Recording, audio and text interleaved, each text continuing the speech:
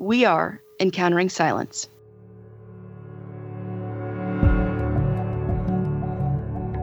Encountering Silence is made possible by the generous support of listeners like you.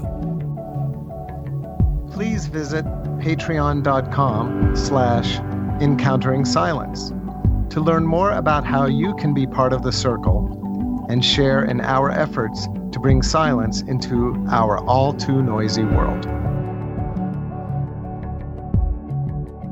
This is the second part of a 2-part episode. To hear part 1, listen to last week's episode, and then come back for this one. And then the second book, I actually started working on the second book before Occupy Spirituality, and that was a book about new monasticism. Rory McEntee and I spent probably 5 or 6 years being in conversation almost every day, kind of trying to articulate and name some of the things that we felt were happening in our lives, but also in the lives of our friends. And that conversation was specifically inspired by the whole school of spirituality that emerged out of Raymond Panikar, Father Bede Griffiths, Brother Wayne Teasdale, and others. And it was a book about new monasticism, but we wanted to kind of capture the more contemplative dimension of new monasticism.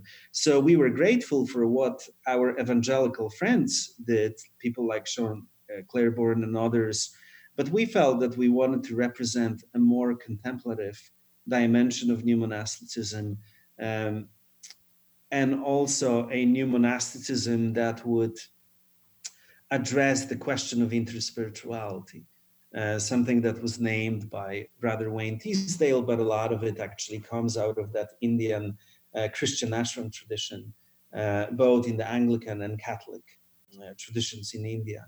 And for us, it was important to essentially acknowledge that there are lots of kids, lots of young people who don't feel connected to a tradition, kids who are exploring things like mindfulness, things like meditation, things like yoga, kids who have these amazing awakening experiences. But then our question was, that's great, but what is step number 2? What's the next step? How are we going to connect to that and translate something that we have in a Christian tradition, which is this beautiful framework for spiritual formation, and essentially offer it to kids, not hoping that they will become Christians, but in a way that is very generous and open-minded, where we simply offer it to them, and that could be part of the conversation that they are having amongst themselves. So, when you look at that book, it has a lot of stuff from Raymond Panikar, it has a lot of stuff from Father Bede Griffiths, from Father Thomas Keating, from Merton and others, from Beverly Lanzetta. And the goal there was to really kind of try to articulate the next step for all of the young people who are engaging with spirituality, because our fear was that, and I've seen that especially as I traveled in the last decade kind of in Europe and here teaching, and leading spirituality workshops and retreats for young people, I discovered that lots of people connect with spirituality, but then because that happens outside of the tradition, the theology that they embrace oftentimes feels a bit questionable. And I think that in a way it goes back to what happened in the West. In the 60s, we had all these teachers from the East coming here. And when you read some of the transcripts of their speeches and interviews with them, most of them said that they are not here to teach Hinduism. All those gurus who are coming here, they are simply offering people a methodology for experiencing God. And some of them said, so Christians could become better Christians, so Jews can become better Jews, and etc. Now, whether that was completely true or not, I don't know, but that is certainly what is on the record. And I think the church didn't really know what to do with that. And so you had people like Merton and Thomas Keating and others who engaged with that. And as a result, we have things like centering prayer, or John Main's Christian meditation, meditation that he actually, a method that he learned from a Hindu Swami in, I think, Sri Lanka. But the mainstream church didn't know how to engage with that, and often met those, passionate young people who were engaging in Zen meditation and yoga and etc. with in a very kind of critical and negative way. And so I think as a result, what happened, there was a vacuum. A lot of those guys from the East were teaching methodology of contemplative prayer, but weren't really giving us any theology. The church wasn't really able to show up with the good incarnational theology that we have. And so as a result, now we have a mixture, what I would call American spirituality. And I mean, maybe this is a very kind of negative assessment, but we have a mixture of Eastern methods of meditation with a lot of positive psychology as a theological framework. And I think that might be good at the beginning, but overall, I don't think that enables the kind of transformation that our tradition promises to us. So it was very important for us in that second book to name certain things, to engage with the Carmelite mystics, to talk about a spiritual journey in a very specific way, and also to incorporate some of the newer things like psychology, and the need for therapy, the need for engaging with the world of social injustice and etc. So those are the two books, that kind of emerged, really feels a bit by accident in my life. Well, Teresa wrote all her books under obedience. So sometimes, people who Yeah. don't consider themselves to be authors still have something to say. And I really, really appreciate your assessment of kind of the spiritual moment that we find ourselves in. And I'm with you every step of the way. Adam, I'd like to go back to your journey with young people on the streets and bring it back to our topic of silence here on this podcast. And so I'm really curious how you experienced silence on the streets, how you found silence in the lives of the people that you were befriending and ministering to on the streets. Could you speak to that a little? Yeah, so when I was in India and when I just started working with young people, we did something that we adopted from Roshi Bereni Glassman. We did street retreats, very short ones, which meant that once a week we slept on the street to bear witness to what was happening. And what I discovered through that is that, first of all, I was not really able to show up properly unless I had my contemplative prayer going on daily basis. And then, second of all, being there on the street, one of the first experiences of silence that I had was, waking up in the middle of the night because it feels like someone just like urinated on you or something like that, on the street in Delhi, and just sitting there and watching the whole city that is normally very wild slowly falling asleep and just sitting there in stillness, really kind of paying attention and trying to listen to the voice of God present in all of that. So that was really my first experience of silence. And after that, when I came back to the States, I was very much aware that I needed to have a very strong contemplative practice of silence in order to even be able to show up and be present on the streets. I think in terms of the silence of young people, once in their own lives, once we started the Reciprocity Foundation, what we discovered was that uh, homeless kids were not interested in talking about spirituality, but they were very eager to experience what would feel like a break from all the chaos that was present in their lives. So very soon after opening our first center in New York City, we developed this idea that when you walk into our center, everything matters. So you enter our center and there's a specific smell of incense. There's a gentle music playing. You're met by someone who is willing to ask you some really important questions. And then you're offered a chair massage or ear acupuncture and given some basic instructions in how to kind of fully bring yourself into the space, and then we would guide them into silence. And what we discovered is that a lot of the healings that they experienced as a result of their engagement with our program happened through that silence.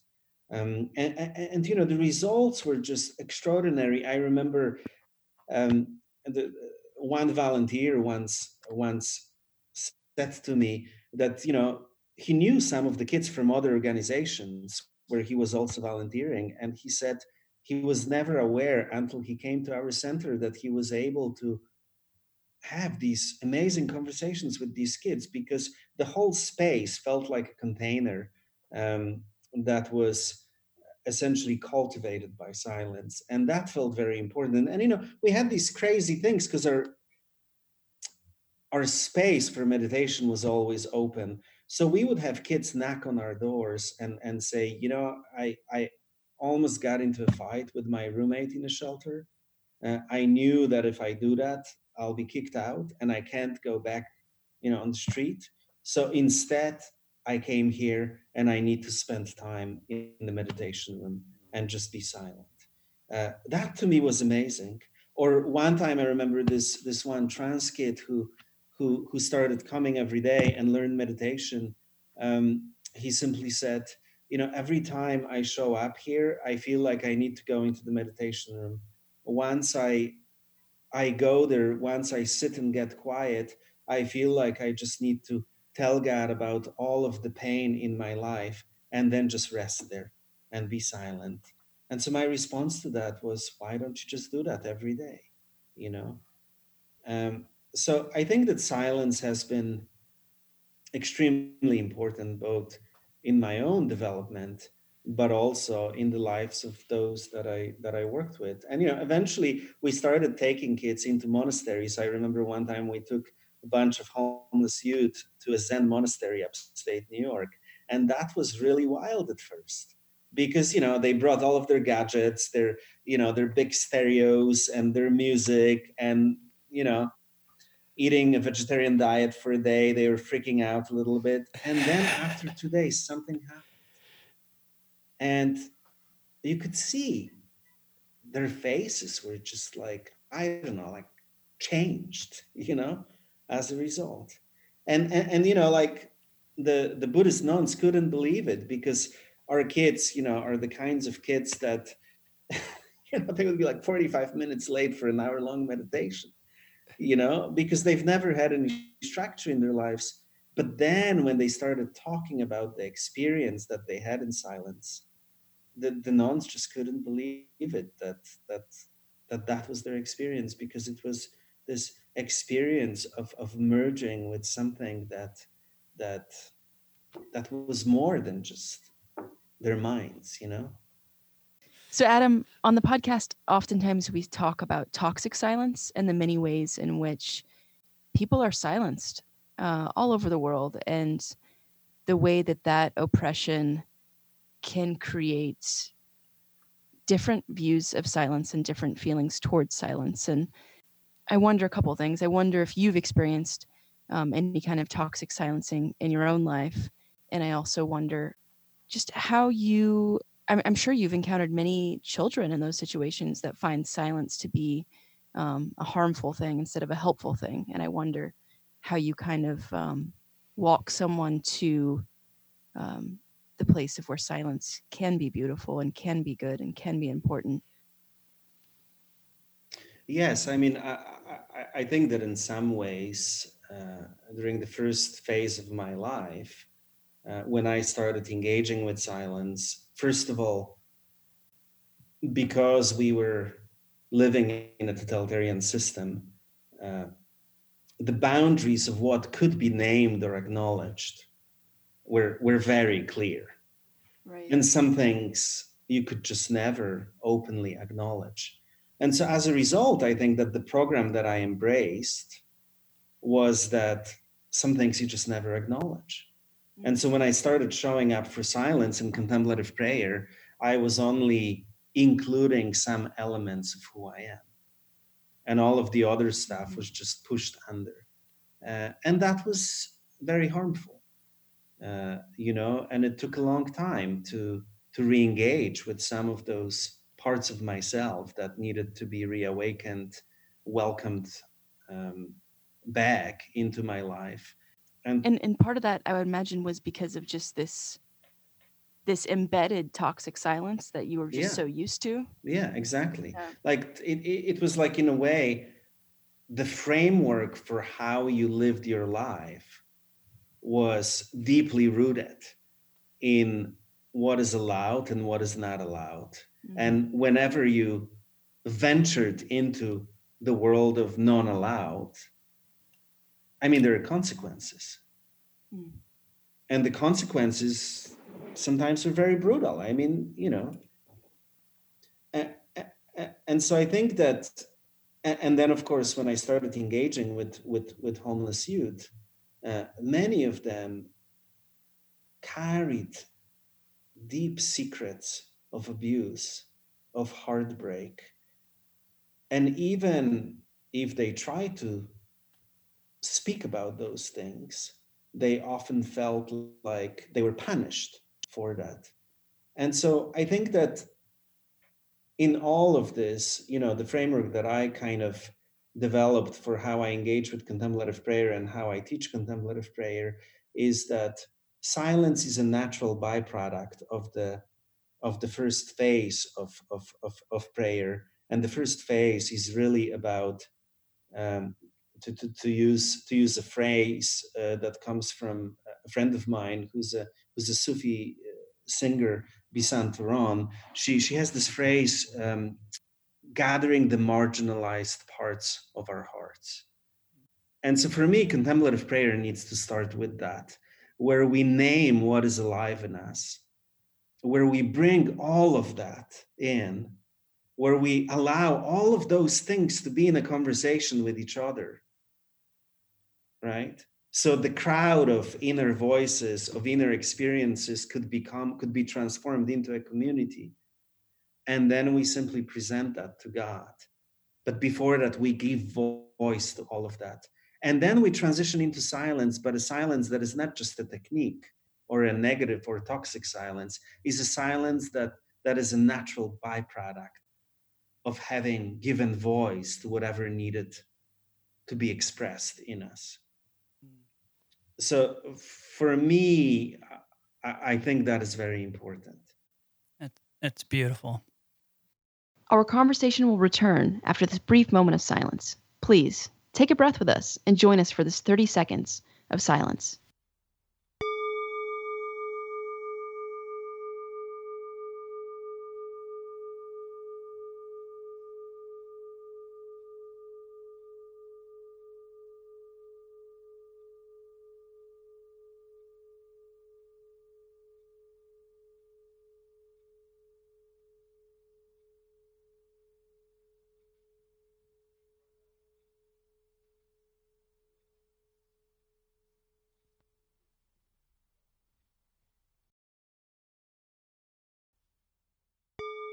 And a lot of it for me was, I discovered that not so much in a monastery, but by working uh, with a very skilled psychotherapist who was also a Zen teacher and a Zen monk. And I feel that the methodology there was to simply dig in and see what is alive in me. Yeah. And give it voice and invite it into so all of those parts of me could literally be in a conversation with each other, because before that I had some kind of an idealized spiritual self, the person with the mic, and everyone else was pushed under. Yeah. And when I invited all of those components of myself, and when all of them were invited to be in a conversation with each other, I discovered that things that would normally kind of hinder me and be problematic, once they're integrated into a whole, those things become sources of encouragement, inspiration, and even empowerment. Mm-hmm. But only once they're acknowledged, welcomed in, and listened to. Amen. And it's amazing how silencing different parts of ourselves per our situation, per our society, can also get embedded and enmeshed and confused with our theology.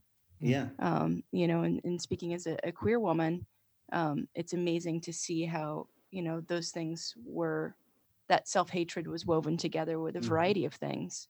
But yeah, that integration of the full self takes work and takes a deep listening to ourselves and to heed the truth of God and of love. Yeah. So, Yeah. thank you for sharing Absolutely. Absolutely. Thank you. So, Adam, do you have a silence hero? And we usually ask that question of our guests, and we mean that as broadly as possible. It could be somebody in your life that either represents silence for you, someone who brought it to you. It could be a famous person, it could be a saint, it could be a writer, or it could be a person that you met on the street, But is there somebody who encapsulates for you silence and you hold as like a hero and you think of them when you think of silence? Yeah, I have few of those, but one that someone who has been very influential in my life. I mean, it's a historical figure, a saint, Sister Teresa Benedicta of the Cross. For a very long time, I've just felt really connected to her, and it's not even so much, her writings, but the life that she lived. And she always felt like an older sister of sorts. And so I'm her life just really reminds me about what it's all about and what silence should be about, and also the question of justice and the need sometimes to speak, and also the need for our words to be born out of that silence. Adam, I'm really interested in hearing about kind of your latest assignment or your latest initiative. You're newly appointed there to the Cathedral of the Incarnation, and you're starting a new center. And remind me of the name, the Center for Spiritual... It's the Center for Spiritual Imagination. The goal for this center is to essentially infuse the church and our diocese, but also the world, with a new way of being with God and the people. As we think about our mission, it is very important for us to essentially formalize as a community, to have a rule of life, and to spend quite a bit of time in prayer to listen to that unfolding of God in the depths of our hearts, and then to make sure that whatever we create here is emerging out of that. Meister Eckhart talked about this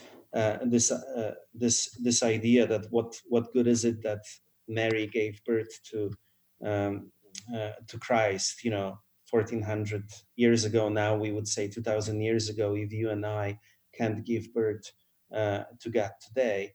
And so that is the goal for us, to essentially be a center that is really a birthing place for ideas, for action, for programs that emerge out of silence and that articulate a new way of being church. Not so much through our ideas, but through our witness and through our prayer and through what emerges here. So our goal here is not to develop some amazing ideas for the church. I feel like the church has a lot of ideas, and most of them it's very difficult to implement. For us, it's very important to be a space, to be a field where we can invite people, so they too could experience what's happening here. And why imagination?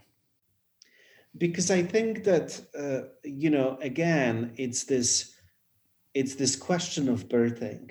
I think that creativity, imagination, the way that I think about these things is this. I think that contemplative prayer, for me, is very much about heartbreak and aliveness.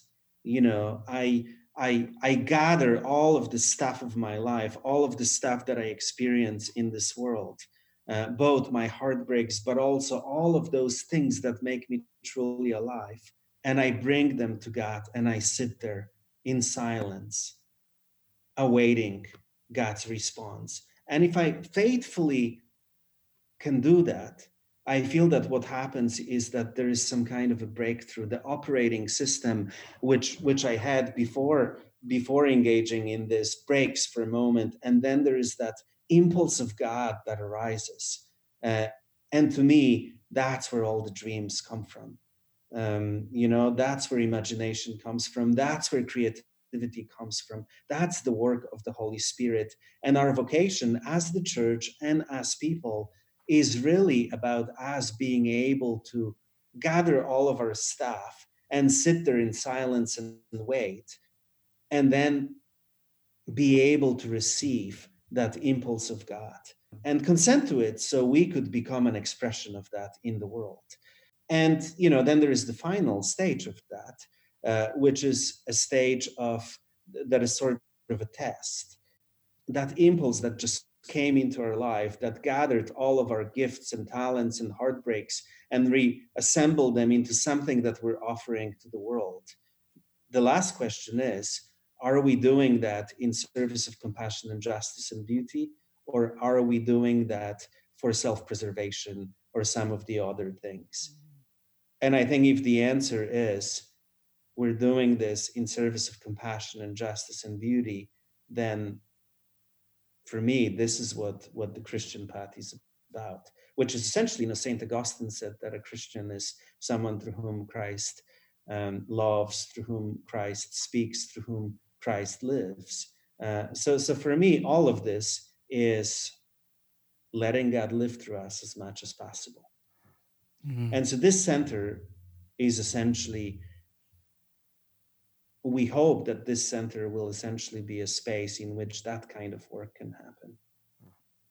Adam, we often realize that the people we speak with love poetry, like poetry, and usually have something on their mind that they might like to share with us. And so I wonder if you have a poem that you might want to share with us and our guests.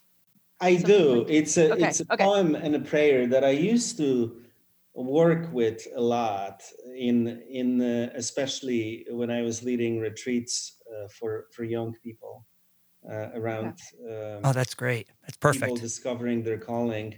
It's a poem that was written by a German theologian, Dorothee Solle.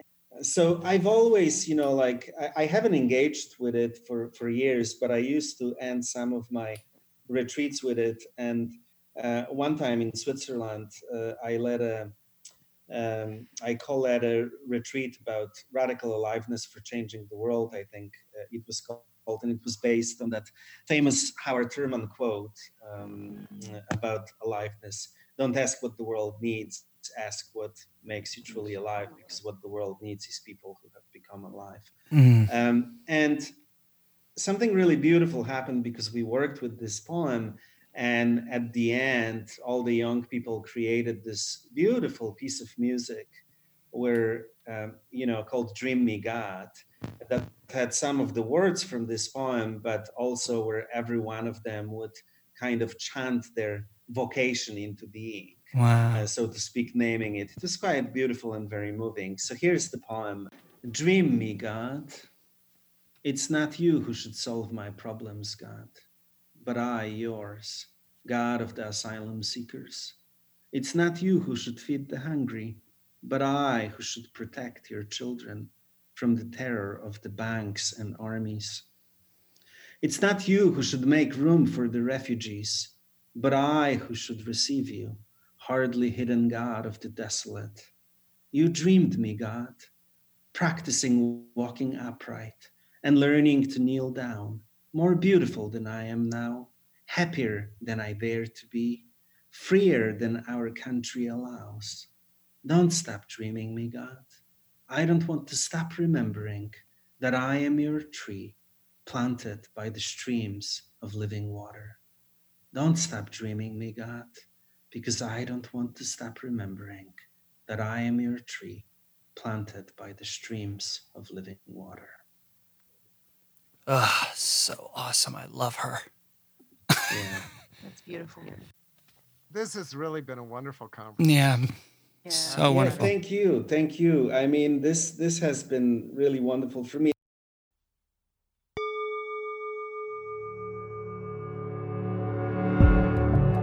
We are Encountering Silence. I'm Cassidy Hall. To learn more about me, please visit CassidyHall.com. I'm Kevin Johnson. To find out more about my work, visit my website, kevinmichaeljohnson.com. I'm Carl McColman. My website is carlmccolman.com. Please visit the podcast website at encounteringsilence.com. There you can learn more about each of our episodes and find links to purchase books and other resources we discuss on the podcast. By making a purchase through our website, the podcast receives a small affiliate commission from Amazon.com. Also, to learn more about how you can be a part of our circle of supporters, visit patreon.com/encounteringsilence. This way you can share in our efforts to bring meaningful conversations about silence to our all too noisy world.